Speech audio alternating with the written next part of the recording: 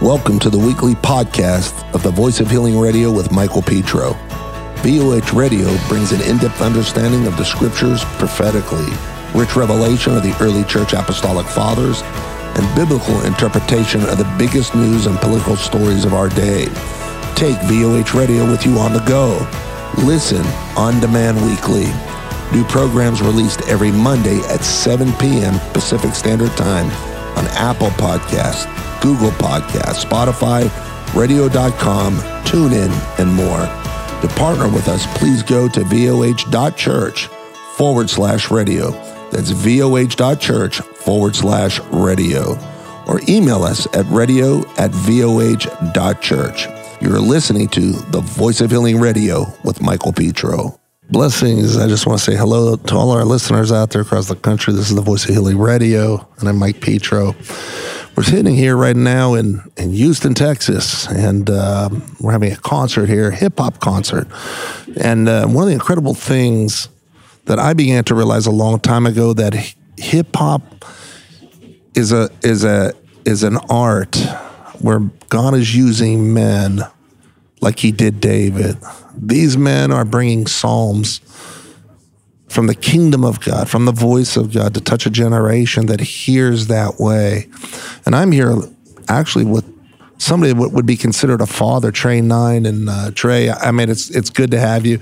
I know you're going to get tagged with that now. But, yeah, my pleasure. No, you were telling me earlier you started hip hop here in Houston back in the 90s, right? Yeah, 1996. I gave my life to the Lord in 95. I was rapping for the world. And when I met Jesus, of course, my mind began to get renewed. Amen. And it impacted my lyrics. And I went from secular, explicit, perverted to I'm going to do positive and to, I'm reading this word and now it's coming out of me. And so in 96, I officially began recording Christian hip hop music. Amen. You know what's crazy? You just hit a gear there that I've been hearing over and over and over. There's such a negativity right now in secular hip hop. It's such a negative message, and literally our ministry has been affected by that negative message because so many kids are coming out with problems, hearing voices. Things that are being opened in the supernatural. There was just a concert here in Houston. I've been being asked about it left and right. The Travis Scott event. Yeah, and people are literally openly asking me, do you think this was some kind of ritual or something? Yeah. Because I've had to do so much, deliverance ministry and dealing on that negative side. But one of the things that really stands out to me is this. It's really a demonic message that a lot of those men are bringing to the table. Yeah. But I really do believe that God is bringing what is coming out of the throne room. Yeah. And the kingdom of God. A remnant. Through a remnant of men right now that are Christian hip hop artists. And you know what the crazy thing is, Trey, is I've talked to guys on the street that are still in the world, still this. And I say, you ever hear Christian hip hop? And they're like, what's that? Yeah. And they listen to it and they're like, man, I like this. I like the beat. I like the words. Yeah. And next thing you know, they're listening to it. So it's not that it's unpopular. No. It's just got to get out there. Exactly. And, you mentioned the demonic side. Music, we know Satan's been using it for a long time. We remember rock and roll and metal.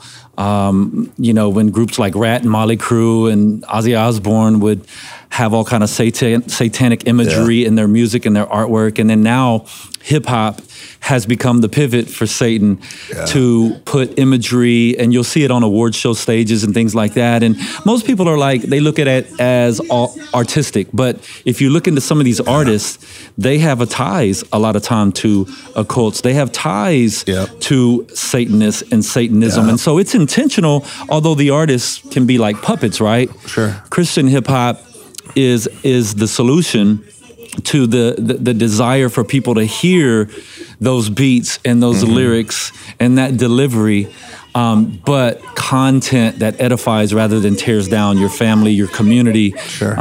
Your mom, your sister. I mean, hip hop is so derogatory towards women, towards promoting violence and drugs, and Christian hip hop has to be the catalyst for the church to go out and gather those who love hip hop introduce them to Jesus, and then in turn, let them be discipled through the music. Let them listen to music and feed their spirit, because faith comes by hearing. And so, yeah, we're very adamant in Houston, Texas. We're very intentional about going to the streets. We do block parties twice a week in different neighborhoods. And our DJs are playing hip hop. Our hosts are hip hop, urban hosts. Our rappers come in. Of course, they're bringing hip hop. And then we give an altar call at the end. We baptize in the street. We feed everybody, and we plant the church right there where they're at. That's our ministry. That's amazing how the Lord has given you that gift. I mean, how did that all evolve? How did you? Well, I started rapping for Jesus in '96, all the way to 2008. My focus was putting out Christian rap albums, making gospel rap popular in order to better the lives of people. And so I was so focused on the music, my record label that I had started called Much Love Records. And then in 2008, I got real convicted about discipleship, because I felt like we were evangelizing and people were coming to know Jesus, but there was no follow through and follow up. And I said, Lord, surely I've been doing this long enough to know that we can go into the neighborhood, give them good Christian hip hop, invite them to Jesus, and then follow up with the crowd. Amen. And so in order to do that, I was running a successful janitorial company. I had 24 employees. We were doing commercial janitorial services. And God put it on my heart, like, you're going to have to give that one up. Wow. If you're going to do this for me. And I said, God, if you make a way, I don't know how I'm going to pay my bills. I don't know how I'm going to be provided for. But if you make a way, I'll do it. Amen. And 2 weeks later, I got a call from someone who wanted to buy my cleaning contracts. They bought them out. It gave me about 6 months of income to be able to launch a nonprofit organization called Eyes on Me. And so we exist to mentor, disciple, and serve at-risk youth and their families. We deploy people into underserved communities, and we plant a missionary. We rent a mission house, or we rent a house, or whatever container. It doesn't matter. And we put missionaries in those neighborhoods, and we work programs through them. Hallelujah. And so our desire is to have community centers similar to the YMCA, but with Christ as the center. I got to stop you there. Yeah, please. I for a good reason, right? I was interviewed by another podcast a few days ago, and I just happened to go through one of your centers for training people, right? The God's Point Mission Center, in Greenspoint. And I was like, what was going on here? And the guy started explaining to me, Tre9's doing this, right? And I'm like, I got to meet this guy, right? Because God gave you a vision that not only is it about making the man whole spiritually, that's right, but also physically. Yeah. How's that saying go? I can feed a man a fish, but if I teach him how to fish, he can feed himself. Absolutely, man. I mean, the streets are full of people that are dealing with serious trauma from childhood. Guys are coming out of prison, going back into neighborhoods institutionalized and don't know how to function in society. They need counselors. They need, people to help them with the, psychology, psychiatry. Some guys need medication, but the spiritual component is the most important, right? Sure. If the center of their lives are around Jesus, then the physical, the mental, the emotional can be addressed. It's very hard to address all that and see a man change or a woman change without Christ being the center. Amen. That's where I'm like, I don't know how to do this. You'll have to go talk to the government. Sure. But when it comes to in these communities, recognizing that we as spiritual leaders, as community leaders that are following Jesus, we have to give them Jesus. That's the priority. And then we have to follow through with services that are going to address their physical wounds, their mental issues, jobs, how they're going to get on track for a future. And that's what God is using me for today, rather than making albums and music.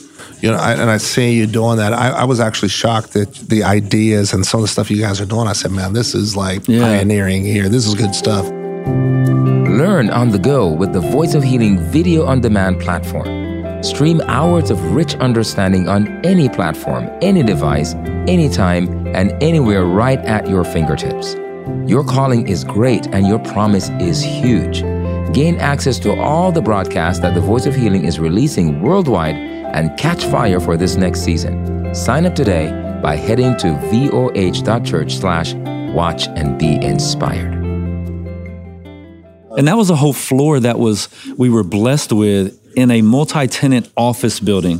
So our mind is not just thinking the streets. We're thinking everybody in that building that's going to work every day, we have access to them. Amen. And so we're inviting them now to come and be a part of our free lunch and Bible study and doing things like that. Because so you're seeing that affect them. Absolutely. Yeah. Amen. We want to win the corporate world as well as the streets, you know. I'm actually coming at this from the other direction as you, right? Because we're bringing businesses to basically work around the church. The church is actually going outside the steeple into corporations. That's right. In order to reach out into that world. That's right. The church has been closed into those four walls for too long, and now it's time for us to get out of those four walls and get into those communities, right? There's vast resources there to provide for these community centers and training centers, But Bobby, one of the things you're doing that I see is you are taking really, when we go back into the early church, they had what was called missions, right? So we're ministers, but what is a mission? A mission is where not only do we help the person, not only we feed the person when they need it, not only they become part of the family, but then those skill sets. Like if you wanted to be a blacksmith back in that day, they would bring those blacksmiths and in, disciple they would help them in that, and disciple them in that, right? Or fishing or whatever it was, but it created people. That's right. That had worth. That's right. It's very hard to take a person that's institutionalized most of their life. That's right. And say, okay, you're going to come out. Yeah, you were making $50,000 a week selling drugs. Now we want you to go work at McDonald's. Yeah. Or we want you to go to college. Not or a lot we want of dignity you to do this. there, right? Yeah, exactly. Yeah. And so they get trapped into that circle of not, being able to get out of that. Yeah. And so the reality, while I'm working at McDonald's, I can make, $400 in about 15 minutes, right? Yeah. The church needs to get into those areas and bring those men up into things that God has for them, training them. Okay, maybe you don't want to work at McDonald's, but I can surely teach you how to run a backhoe. That's right. Run an excavator. That's right. That's not hard work. Yeah. But it's well-paying work. Yeah, well-paying work. Yeah, absolutely. Yeah, and you're right. The church at large, and I think when we say church, we mean the body of Christ, but also those who have buildings that have a congregation. We can start utilizing resources towards training centers in our buildings. Amen. A welding shop, a construction 101 class, and amen. Teaching somebody how to weld. Teach them how to hit nails into boards. Absolutely. That's stuff. I mean, what do you do when you're a young person and you finish high school in the hood and you don't go to college and you can't go to college? Well, the church needs an answer for that. And that's what we're talking about, are answers to the problems that we see in underserved communities. Amen. The church has the answer. We just have to deploy those resources and those people in that direction. I was shocked. We have a guy in our ministry. His family has been in social services for a long time in underprivileged neighborhoods, right? And he said that the government used to fund them to take the kids in from those neighborhoods into areas, into the parks, into the suburbs, to see how other people lived. And he said it had such an impact on those young kids that there was another life outside where they were at. Many of those kids began to change because they said, I want that. Yeah, when they go up to that high rise, we're on the 9th floor and they come in this real nice fancy marble floor office building and there's a fountain and they go up and they get to look out the window and see the city. That's unheard of for kids that are coming from apartments that are, gunshots are going off at night. And so we tell them, like, one day you could work in a building like this. Amen. You could have this, but we got to do more of that for more communities. And then we could see less violence and we could see less fatherlessness. And that's what we're trying to do, right? We're trying to give people Jesus and then give them a pathway to being discipled and provide for their families. We got to get fathers back in homes. Exactly. And they need income to provide.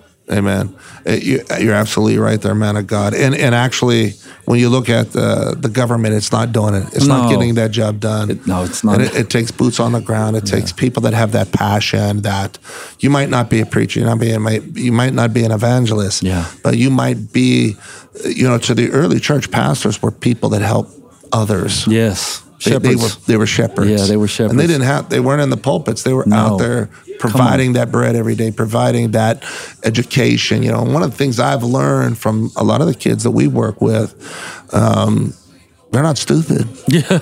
They're not. No, I mean, they're these not. are some of the brightest kids. Yes. But they don't have confidence. Yeah. And you know, and one of the things I had to laugh because you know, our church back in California, everybody was calling me dad. Hey dad, right. hey dad, hey dad. And I got 80-year-old guys calling me dad, right? And I'm going, what is this dad thing? And the Lord spoke to me.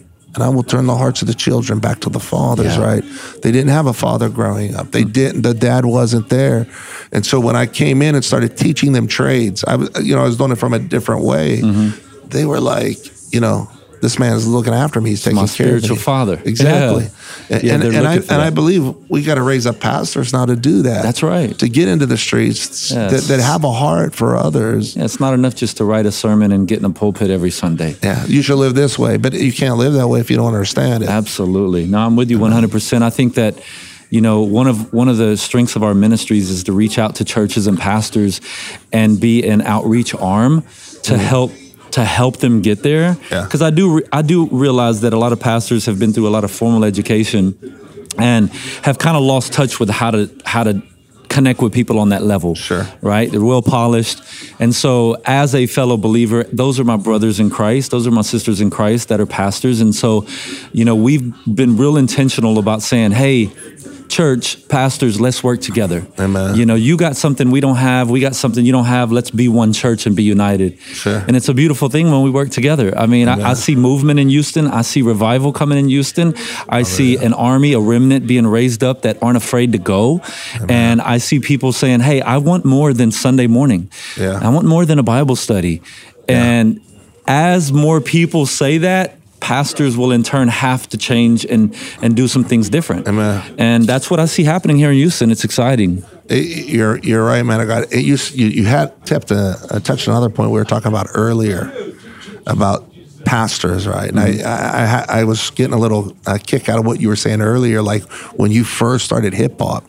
You had to educate the pastors in the area because they're like, delicate. What is this? Yeah. And you said the only way I could do this was in love, right? Yeah. And, you know, it's funny because in the 90s, late 90s, early 90s and late 90s, early 2000s, there was a lot of pushback from the church on our culture of hip hop because it looked bad. It was curse words. It was females nude. It was drugs. And that's all they saw on TV. So when we came and said, no, we're a different kind of hip hop. We're Christian hip hop. They're like, oh, I don't want none of that in my church. Sure. And so we could have took the approach of, well, we're going to rebel and we're going to, you know, talk about you in our songs. But for us in Houston, my approach was, you know what, let me put on a button-up shirt and some slacks and let me approach him that way. Amen. Let me earn my way onto the stage for the congregation and do a song that's articulated where they can understand it. Amen. And that was the key to taking a generation of baby boomer pastors, embracing the Gen Xers,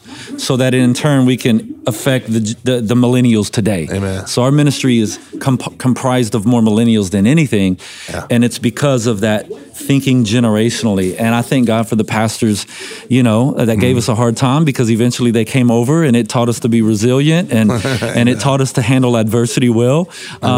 But it could have been a lot easier if they would have just said, hey, we love what you're doing. Let us empower that. And there were a few, granted, that empowered us to be able to get up and rap for the congregation. And we thank God for that. But I know there's still cities out there that are rejecting Christian hip hop because they think it's the world. And I would say if you're a church, you're in a city that's still concerned about pants sagging, fitted caps, people not wearing suits to church. It's time to kind of grow up and get past that. We're looking into the inner hearts of man, and there is a remnant of urban, inner city, hip hop soldiers that are ready to be deployed and go win them for Jesus. So we were when I was back in the East Coast. I was like, these people are so religious, man. Lord, how do I break this? So I started going out and preaching in a hockey shirt. Oh man, you would have thought that the sky fell in, right? But sure. That was unorthodox. Out the box. Well, For the Canadians, they love it, but I remember a Nicky Cruz ministry coming to Houston, and he would grab us rappers and deploy us into the roughest apartment complexes to promote a drama that they would do. And that was the kind of outreach efforts early on, that I recall keeping us from being discouraged. Amen. Because it can be discouraging when your own brothers and sisters are rejecting you. But there were those street ministries like Nicky Cruz and what's the other one that does the housing? I'm drawing a blank from the ministry is a Hispanic ministry, and they provide houses for guys who are transitioning off the street. Victory. That's what their name is. Victory. Amen. And just allowing us to rap and do outreaches early on. Look at me today. Now I'm, the founder of a nonprofit that's deploying people, Christians, into communities to make disciples and teach them to obey God. And no one would have ever saw that when I was just the rapper, And you see that with these kids in the neighborhood that come into Christ because of hip hop. There are future missionaries. There are future apostles, prophets, evangelists, shepherds, teachers. Well, brother, that's the message right there. Yeah. If you see the kids coming in, come on, because of the music, that's all that matters. Give them purpose. Amen. Brother, it's been enjoyable. Tell for those of our listeners that are out there that want to get involved with you, want to help, maybe like to learn from you, come in and disciple. How do they get a hold of you? Yeah, well, we have a website. It's eyesonmeinc.com. That's Eyes on Me, just like it says, because God is watching us. People are watching us. Amen. eyesonmeinc.com. You can also Eyes on Me Inc. on Facebook, on Instagram.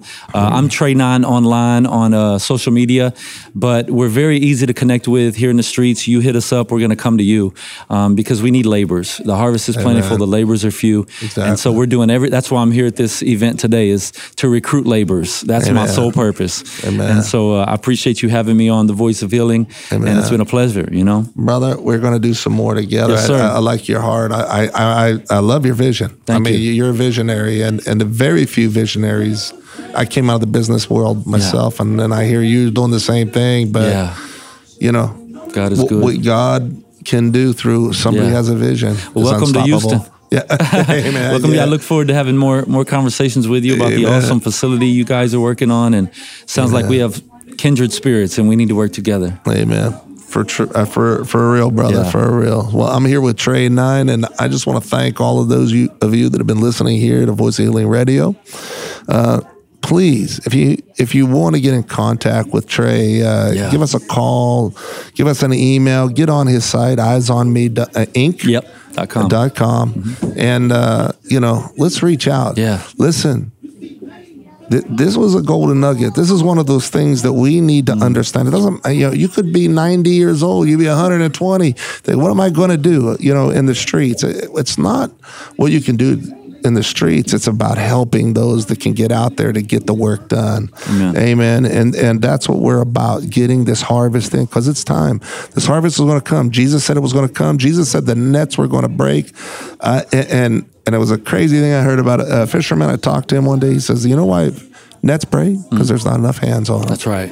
We got to get all the hands on the net. Yeah. God bless you, and we'll talk to you tomorrow. If you enjoyed today's podcast, partner with us by heading to voh.church/radio. That's voh.church/radio. Your financial gift helps the Voice of Healing Radio bring revelation to God's kingdom and to the nations. Have a testimony or prayer request? Call us at 1-877-440-3737. That's 1-877-440-3737. Or send us an email at radio@voh.church. And don't forget to add VOH Radio on Facebook, Instagram, and Twitter for your current updates. This is the Voice of Healing Radio with Michael Petro.